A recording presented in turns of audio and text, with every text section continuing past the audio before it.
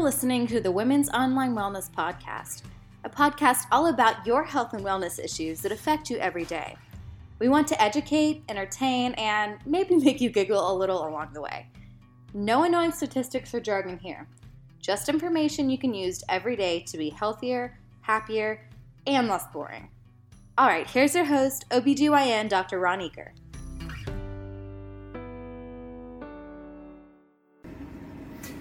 Hey, Women's Online Wellness Facebook page. This is a little bit of an unusual time. It's Friday about noon, but quite honestly, it's about the only time I've had lately, so I figured I'd make the best of it. And like everything, if you can't see this live, you'll be able to see it in recording. But I just want to take a moment, because this is Heart Health Month in February, and I wanted to just take a very quick moment to tell you a little bit about inflammation and how critical that is to your overall health and wellness. We hear about inflammation a lot today because of COVID.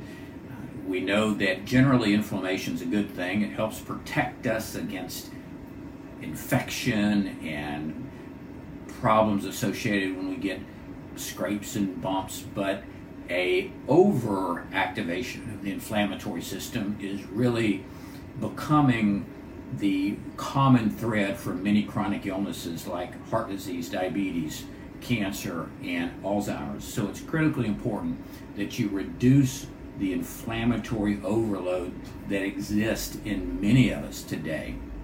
So I want to take just a minute and give you some quick pointers about how to reduce inflammation in your system and why that's so critical and so important. First of all, we always start with nutrition. That's where everything should begin. So to reduce the inflammation that exists in your system, and there's ways we can test for that. We'll spend a whole another time on the different tests that we can do for that. But just for the time being, I want to give you some very quick, pragmatic ways to reduce inflammation. Number one, obviously, we want to eat more fruits and vegetables. That's not a surprise to anybody, because one of the major things that fruits and vegetables contain are the omega-3 fatty acids, and they're probably the best natural antioxidants, anti-inflammatory. Those are kind of synonymous terms. Addition, things like grapes and celeries and blueberries and garlic and olive oil and green tea, and even some spices like ginger and rosemary and turmeric. Here's one you'll probably like: dark chocolate. It needs to be about 72% or greater cacao, which sometimes add a lot of bitterness to it. But even some other supplements like melatonin and berberine and beet extract and turmeric and omega-3 fatty acids, as I already mentioned. Now, those are the good things. What are the bad things? Well, things you want to avoid are a lot of highly saturated fat red meats. We know that anything with trans fats, and luckily those are becoming less and less in a lot of foods. However, you still have to be smart and check labels. So you want to avoid anything with trans fats like margarines or corn oil, or certainly deep fried foods, and quite honestly most processed foods. The farther it is from its natural occurring state, the less nutritious and generally the more inflammatory it is. The second thing you want to pay attention to is sleep. You want to get at least 7 to 8 hours of restful sleep at night. That's how your body rejuvenates and recovers, and the sleep is very important. People who have less than 6 hours sleep on a regular basis have much heightened inflammatory state in their system, which contributes to all these other metabolic issues.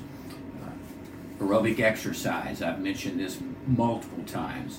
People who exercise for about 2.5 hours a week, which is not that much, a half hour a day, have generally lower inflammatory markers in their system than those who are more sedentary. So make time to be active. We know that people who are overweight have a higher inflammatory overload because fat cells produce excess inflammatory markers. So not necessarily losing weight, but losing body fat is quite important.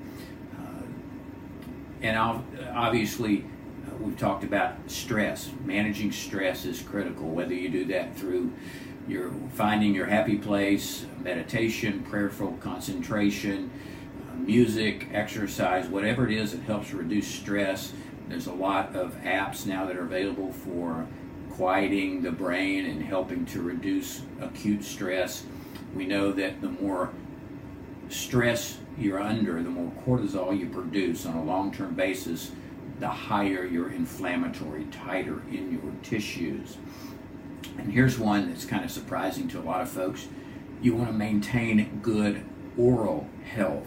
There's a number of studies now that suggest that any type of gum disease, gingivitis, or tooth decay, or oral issues related to the tongue or the gums sets up a chronic inflammatory state in the body. So you want to pay attention to your dental hygiene and dental care to reduce your inflammation.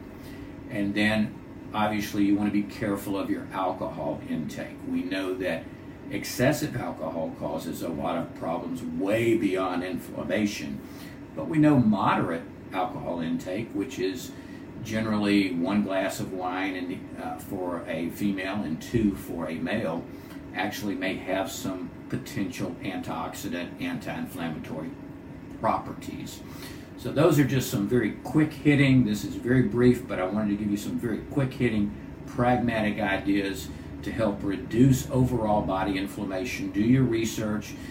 Learn more about what inflammation is and how it can help, especially in February with Heart Healthy Month. We generally now know that heart disease at its very core is a disease of excess inflammation. So until we see you next time, make healthy choices.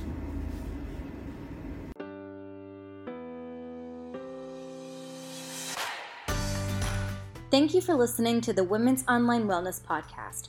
To join the conversation, access show notes, and discover bonus content, join our private Facebook community by sending a request to Women's Online Wellness. If you enjoyed today's episode and want to hear more, just head over to iTunes and subscribe, rate, and leave a review. For questions about the podcast or to get more information, email Dr. Eaker at reaker@yahoo.com. Thank you for listening, and until next time, choose to be healthy.